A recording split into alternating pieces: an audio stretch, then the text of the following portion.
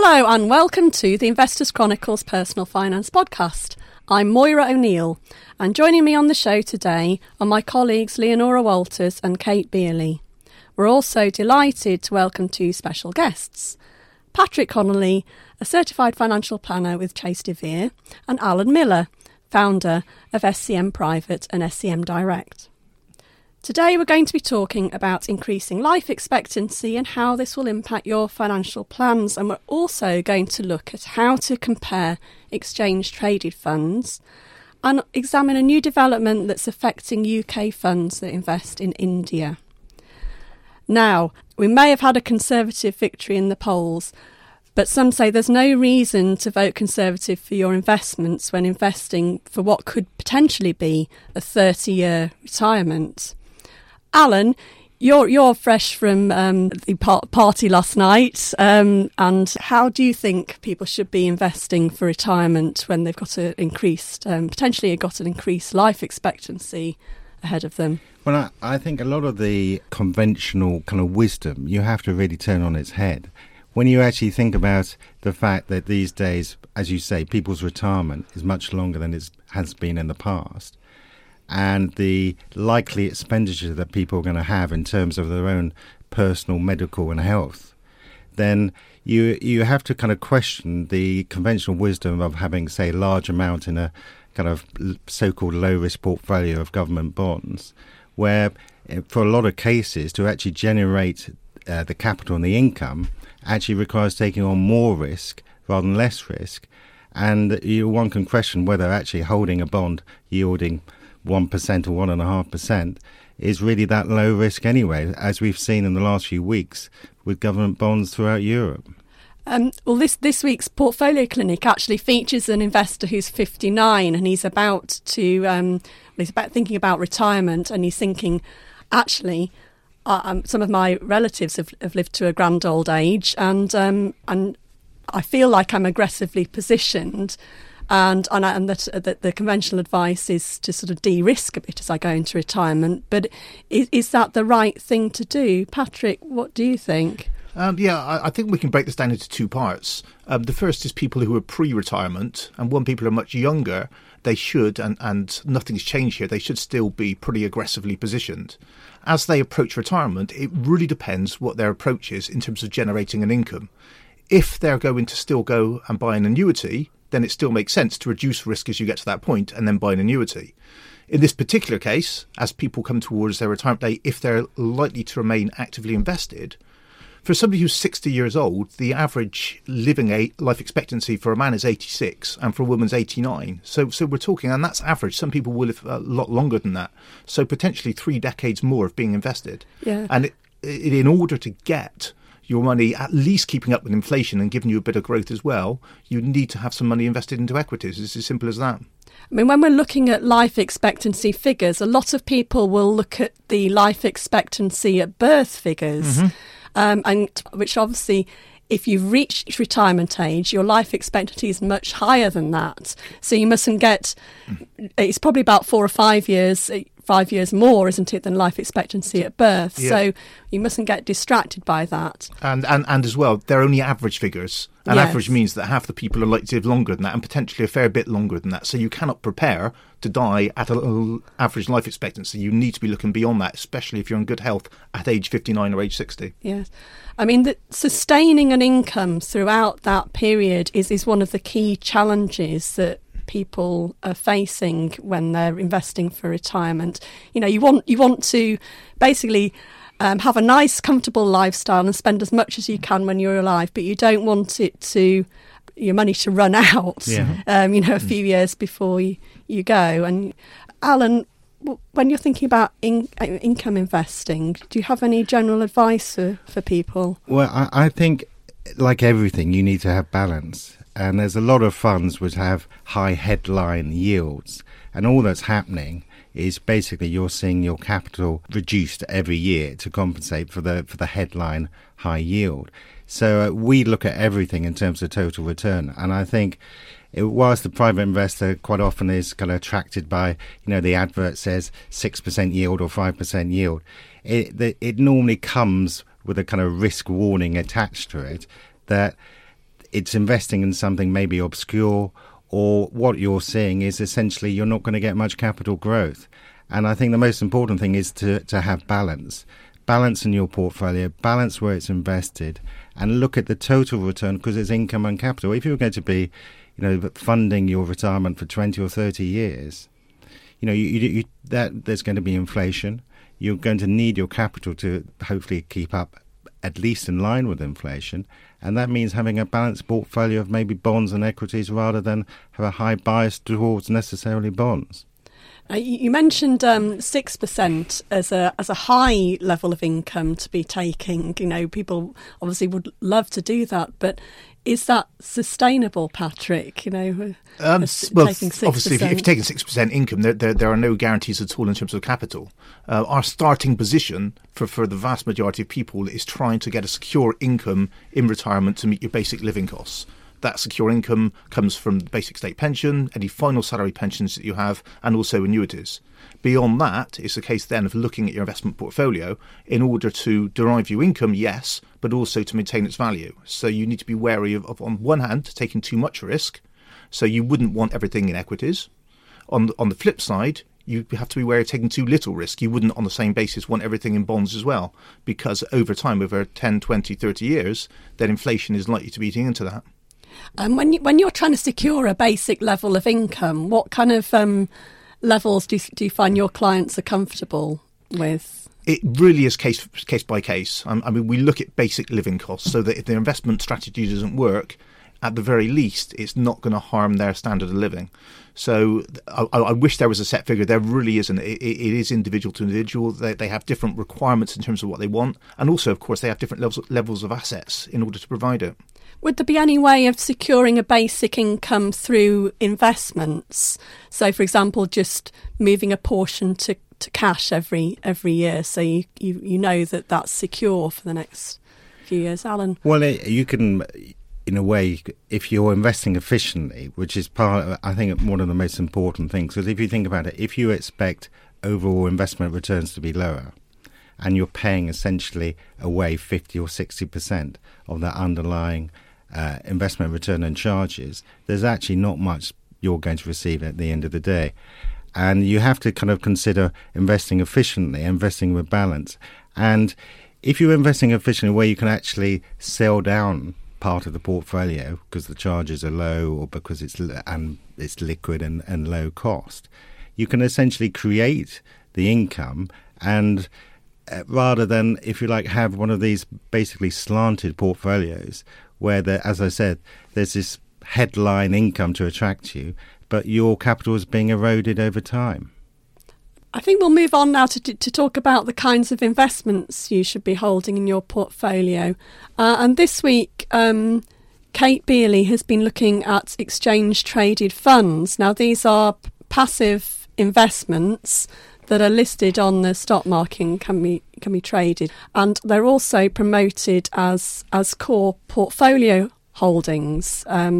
So you can use them as building blocks to create a portfolio that's low cost. Now, Kate, you were looking at some particular ETFs that are called core and being marketed as core ETFs, so they're meant to be ultra low cost. Yeah, well, that's right. In the past 2 weeks, in general, I've been talking a lot about the cost of ETFs. And last week I was looking at these core products, which were launched by iShares and Deutsche Bank. And they're designed to be very low cost, kind of core portfolio holdings. And I was looking at whether or not these were actually cheaper than their originals or than kind of other ETFs when you look at the actual trading costs. So the kind of gap between the buy and sell price. Because we looked at this last year when they first came out and found that, in fact, although they're much cheaper in terms of ongoing charge, a lot of them would be more expensive if you held them for kind of certain time periods just because of the wide gap between buy and sell price. And so that's all to do with kind of liquidity. Some of these were quite small. And it's just basically something you need to think about. Now, when we look this year, when I looked kind of last week, in fact, the case for these core products is a lot more compelling now, partly because a lot of them are bigger. iShares has, for example, switched one of its ETFs so that the larger, more popular one, tracking the FTSE 100, is now its core product. and they've cut the price. So on every metric there, it's cheaper. The spread is very small. So in many cases, these are very appealing now, and I think that the case for buying a core product is better. I mean, Alan, what do you make of these core ranges? Deutsche Bank, iShares, do you hold them? Would you switch out? We hold some of them. I mean, I think many of them are excellent products.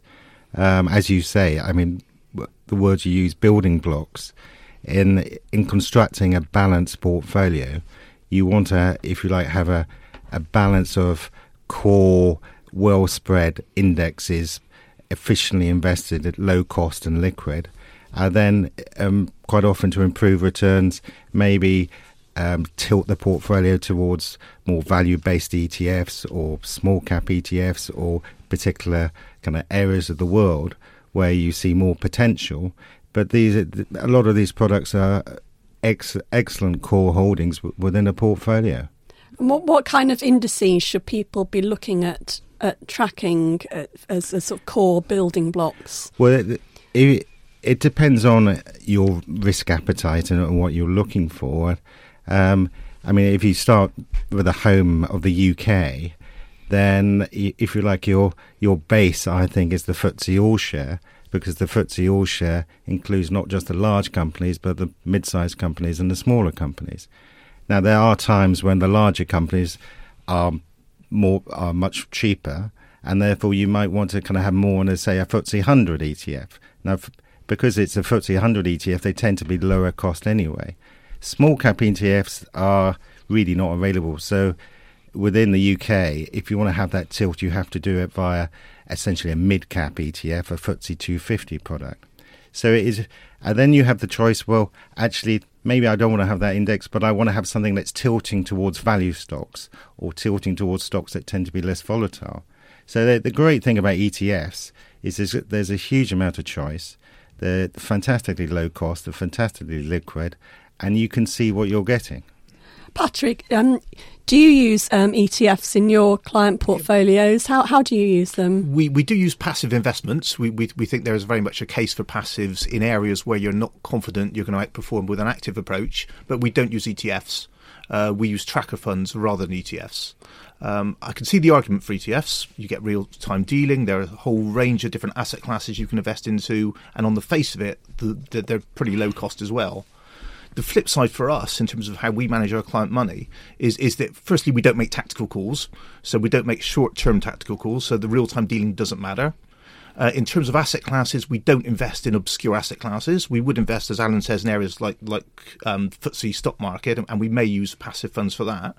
But a potential issue for us as well is if we're rebalancing client portfolios, and especially if we're moving small amounts of money around, it then doesn't become cost effective to pay stockbroking charges on ETFs all the time as well.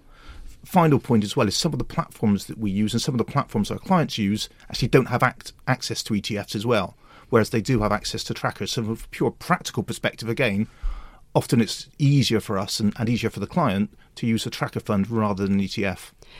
Can you get as low costs, though, using a tracker fund? Do you? From our perspective, if you look at the cost of tracker funds, again, like ETFs, the costs have come down significantly. You can invest for somewhere in the region of about 0.1% annual management charge in these. And if you're rebalancing by the time that you look at the stockbroking charges as well, by doing that, especially for small amounts, then we would make the argument for a large number of our clients that actually it may well be cheaper to invest in a tracker rather than an ETF. So this would apply where you're putting regular small amounts aside, say on a monthly basis? Also where you're rebalancing client portfolios, where every 6 or 12 months you look and move money out of areas that perform well into areas that haven't. And if you're moving small amounts into and out an ETFs, well, certainly coming into an ETF, then you're going to have stockbroking charges as well. Alan, you use ETFs for your whole portfolio, yes, don't you, for your clients? I mean, for our clients, they're hugely advantageous because, first of all, we've negotiated special rates for execution of the ETFs anyway. So we deal on behalf of clients at 0.07%, which is a very low commission rate, without pound signs on top. And if you think about somebody building a multi-asset portfolio, one of the great things about ETFs is that you know the price before you deal. And if you're moving part of the portfolio, say from the US to UK or vice versa, you can take out, if you like, that risk. I call it kind of Murphy's Law, that you might make that decision today, and the index that you're selling, if you do it via conventional mutual fund, it could be 1 or 2% different by 12 o'clock tomorrow, and the one you're buying 1 or 2% different the other way. So the great thing about ETFs is you've got this huge choice. They're incredibly efficient, and the actual spread in terms of buying and selling, if you buy a mutual fund, you could be buying it at the cancellation price, creation price, bid price, offer price. Basically, you will not have a clue the price until after you deal.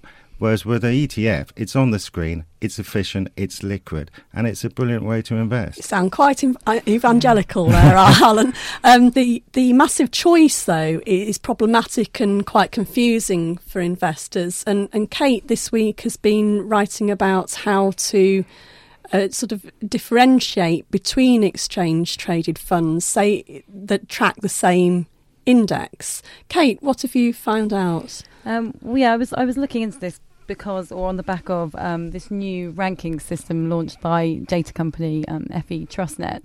Because up till now, there have been a lot of comparisons on sites, on ratings agencies, but all for active funds. And those rankings have been based on performance, so just how much things have beaten the benchmark. Now, that's obviously not appropriate when we're talking about passive funds, because what you want to know is how closely it's tracked. But I was interested to see whether TrustNet's system is actually useful for investors, and whether those are the things, whether there are more things you should be looking at in terms of ETFs and the kind of criteria you should be looking for. TrustNet's system, it rounds up funds which are older than 3 years, and within certain categories it thinks of interest UK investors, and then it sees which have the lowest tracking difference and tracking error, so both metrics concerned with how closely it hugs the benchmark, and then looks at fund size, which it takes as a proxy for liquidity. There is an issue, though, with this for a retail investor. In fact, there is more to buying ETF than just its performance. You want to know about the index, you want to know about the total cost of owning it, and things like liquidity and bid-offer spread come into that. So, FE's managing director says that, in fact, you can see every single cost of an ETF in tracking difference and tracking error, but everybody seems to disagree on that. Alan's shaking his head. Yes. No, I'm sorry. It's ironic that I think it's called a crown system, and I would say that it has as much value and longevity as a paper hat from McDonald's, to be honest. It is about as close to useless as anything I've ever seen. If you think about it, when you're investing, as I keep on saying, you need balance. And there's three elements. There's cost, risk, and return. Well, it doesn't really measure the cost at all. It doesn't look at the return, and it doesn't look at the risk. It looks at three measures. One is tracking difference. The other is tracking error. Well, tracking error, if people is investing, whether it's 0.01% or 0.02%, what people really want is the return. And a lot of the return comes from what you're actually investing in, and it's completely ignored by TrustNet. Because, I think what you're saying, Alan, is that the index is one of the most important things when it comes to ETFs. And actually, maybe what we need when we're talking about ETFs is somewhere to compare indices on a risk and return basis, because when it comes to individual ETF performance, yes, tracking difference is important. But when it comes to investing, maybe what you want to know is what index is right for me. Do you think that's the case? Patrick, how do you choose your passive funds? I know you're not investing in ETFs, but passive funds as holdings for your clients. How do you go about choosing the index that you're going to hold? The starting level for us is asset allocation. And as Alan's mentioned a few times, having the balanced portfolio is the right approach for the vast majority of people. It's just a case of what that balance is. We'll then look and see which areas we're not confident that an active approach will outperform. People talk about the US a lot. We can make that argument, certainly, and look to see which indices will give you the best exposure to the US market. In terms of picking providers, we'll tend to pick those providers, one, that use full replication or as near as you can. Number two, that have got competitive charges. And number three is a company that has a reputation and we're confident, are experienced at running passive portfolios. And full replication you dropped in there. That's a bit of jargon that really refers to holding absolutely every stock that's in the index, because some passive funds and ETFs don't do that. Is that right? That's absolutely correct. Now, that may not always be practical. I mean, Alan mentioned the FTSE All-Share. I mean, you wouldn't hold all of the smaller companies, but certainly the large and big caps, you would expect them to do exactly that. There's also one other factor for a lot of private investors, in that you should also be very careful that you select an ETF that has a reporting status. Because if you invest in an ETF that doesn't have a reporting status, then the the capital gain will be treated as income. And not all ETFs have reporting status. There's still a fair number in the UK that don't have it. So I would advise people before investing in once they choose the area they want to invest in, which is the first decision, to make sure the ETF they invest in has a reporting status. And that's to do with the tax status really of the ETF, and how you're to make sure that you don't have more tax taken off than you're expecting to have. For most people, you're better off being taxed as a capital gain than income. Great stuff. Well, I think there's some very useful advice there. This week, Leonora Walters, our Deputy Personal Finance Editor, has been looking at a tax that potentially is going to affect funds that invest in India. Leonora, can you explain what this is? Yes, UK funds in India could be facing demands for minimum alternative tax, tax on the book profit of a company, which was previously thought not to apply to foreign funds.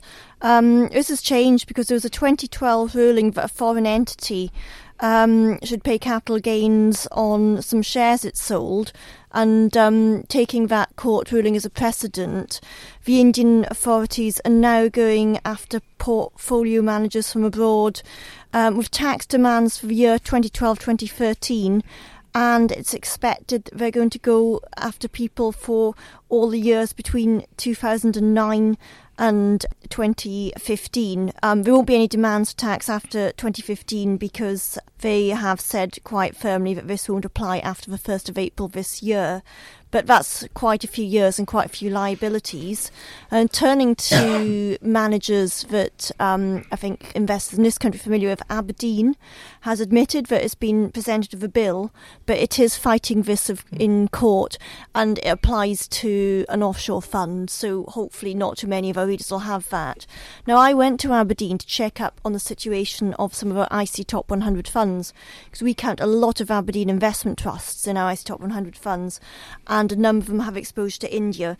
And Aberdeen has confirmed to me that there have been no tax demands to date for New India, Edinburgh Dragon or Aberdeen Asian smaller companies. Now, the other big asset manager that retail investors may have funds with is First State. And we count a couple of their funds in the IC Top 100 funds. Now, it's been confirmed to me that Pacific Assets Trust, which has more than 30% of its assets in India, hasn't had a tax demand. But we do also count First State Asia Pacific Leaders, and I don't know what the situation there is yet. I think it's an unfolding situation, and a lot will hinge actually on the challenges that both Aberdeen and this foreign company that got a tax bill after the 2012 ruling, how those will pan out. If it's successfully in challenging court, maybe this will stop. I think more importantly, it's a short-term issue and it's not a major driver. As one advisor said to me, don't disinvest in India because of this, because ultimately it's the Indian stock market that'll drive your fund returns, not a one-off tax demand. Patrick, what advice would you give to investors with funds that are investing in India? Yeah, it's a very interesting story. The Aberdeen case in particular, Aberdeen are going to the Indian courts to fight this, and they've openly admitted that the cost of the court fees will be far more than any liability they're trying to fight. So they're fighting it on principle. And I think that's the big concern there, because a lot of advisors, and Leonora's mentioned one there, have been heavily promoting India this year.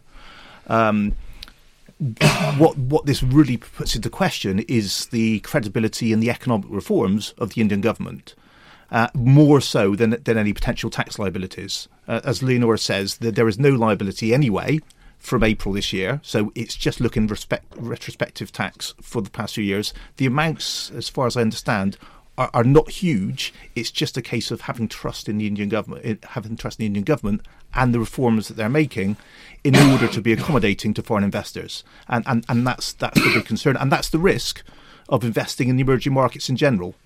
Political risks, corporate governance risk, infrastructure risks. And here we're seeing an example of potential political risks. Is India a region that you think investors should hold in their portfolios? We are reluctant to hold individual emerging market countries because of this particular risk. So because of the particular risks. So we will hold emerging markets typically through broad-based funds, which will have exposure to India, but actually alongside a whole range of other countries and companies as well. So if you want to go for individual emerging market countries, yes, the potentials are great, but actually the risks are pretty high as well. Alan, what do you do for emerging markets exposure? Do you go for single country products, or do you hold at broader vehicles that give exposure to lots of different emerging markets countries? Sorry. We tend to have a mix of the two, to be honest. So we have emerging small cap ETF within the portfolio. So we have a diversified large and mid-size ETF. We've just sold our Russian ETF after it. It's gone up 25% this year. We've had exposure until the end of last year in China A shares, through an ETF. It can be very successful, but again, it's all about balance. So if you're investing in a very volatile market like China A shares, you shouldn't have a large percentage of your portfolio in it. Leonora, you've also this week been looking at another emerging market in the form of a listing of a massive investment trust which invests in Romania. Can you tell us about this? Yes, a couple of weeks ago, Fondul Proprietate, listed in London. It's a secondary listing. This investment trust is already listed in Romania. This investment trust invests in both listed and unlisted Romanian companies. It was set up originally in 2005 to compensate Romanians whose properties were seized during a communist regime, but it's reaching out to a wide audience now. Most of the shareholders are foreign investors, and the reason it listed in London was to make it even more accessible to foreign investors, to bring in what was quite a wide discount to net asset value. It is looking to change its asset mix. Around half of its companies are unlisted, but they're quite keen to spin these off. I mean, these are sort of like kind of state-owned, sort of generally utilities and resource companies. It's done a lot of IPOs already, and it's got quite a few in the pipeline. And it's looking to have, I suppose, a more liquid equity-listed portfolio in future. It's certainly not a mainstream option. I don't think it's suitable for most investors to have a very high risk appetite. But its manager says that there is potential in the Romanian economy. He thinks the GDP there can grow at least as well as in 2014, or even better when it grew 2.8%. It's got a new loan agreement with the IMF. And it's implementing structural reforms. So yeah, I mean, I suppose there's a good growth story there. Although it's a very high risk market. I think what makes this fund interesting as well, it's actually quite attractive for dividends, because part of the policy to get this discount in has been a lot of good dividend payments and a lot of share buybacks. So the dividend's progressive, and it's targeting quite a high yield. So it could appeal on that front, again, for investors who do have a very high risk appetite and a large portfolio, of which it forms a small part. Patrick, I can see you raising your eyebrows at the thought of investing in this fund. What do you think? I think the word attractive scared me a little bit, George, when there was words there. It goes back to what we were talking about a minute ago, which is the risk of investing in individual emerging market countries. And again, you have to question the markets, the infrastructure, the opportunities that are available in Romania. And the discount on this particular investment trust, as quoted in today's Investors Chronicle, is 24%. It's been much higher than that. That's not a surprise. The discount is a reflection of demand and supply for an investment trust. I'm aware that the largest shareholders have challenged the managers, Franklin Templeton, to bring that discount down. It's going to be a challenge because certainly we're not getting clients knocking on our doors asking to invest in Romania. I think it's incredibly unlikely that's going to happen. So it's going to certainly be a challenge for them. Alan, Romania, what's your thoughts on that as an investment story? Not great. It would be the summary. I think if you are going to, say, invest part of your portfolio in, say, Eastern Europe, you're better off having a much more diversified product than simply Romania, if that is your choice, and I wouldn't strongly recommend it, to be honest. It's not something we can ignore, though. I mean, it's such a massive fund, and it's been touted as one of the biggest listings for a while. So, do you think it's just something that you should watch with sort of an eye for entertainment rather than really investing? Yeah, it's a massive fund, largely because of its origins, as Leonora explained. That doesn't necessarily mean that it will be particularly popular in the UK. I cannot see UK investors being that interested in this fund. And as you say, the danger is the kind of double whammy. If you're investing in a kind of obscure market by an investment trust, and that market does badly, it's likely the discount is going to widen. So you're going to lose on the performance and you're going to lose on the discount. And so you're effectively going to lose double what you might have lost originally. Great. Well, thank you very much for all your insight. So that's a thank you to Patrick Connolly of Chase de Vere and to Alan Miller of SCM Direct, and to Leonora Walters and Kate Beerley of the Investors Chronicle. You can read more about investing for a long retirement, about how to rank exchange-traded funds, and also about the Romanian fund launch in this week's issue of Investors Chronicle. Thank you for listening.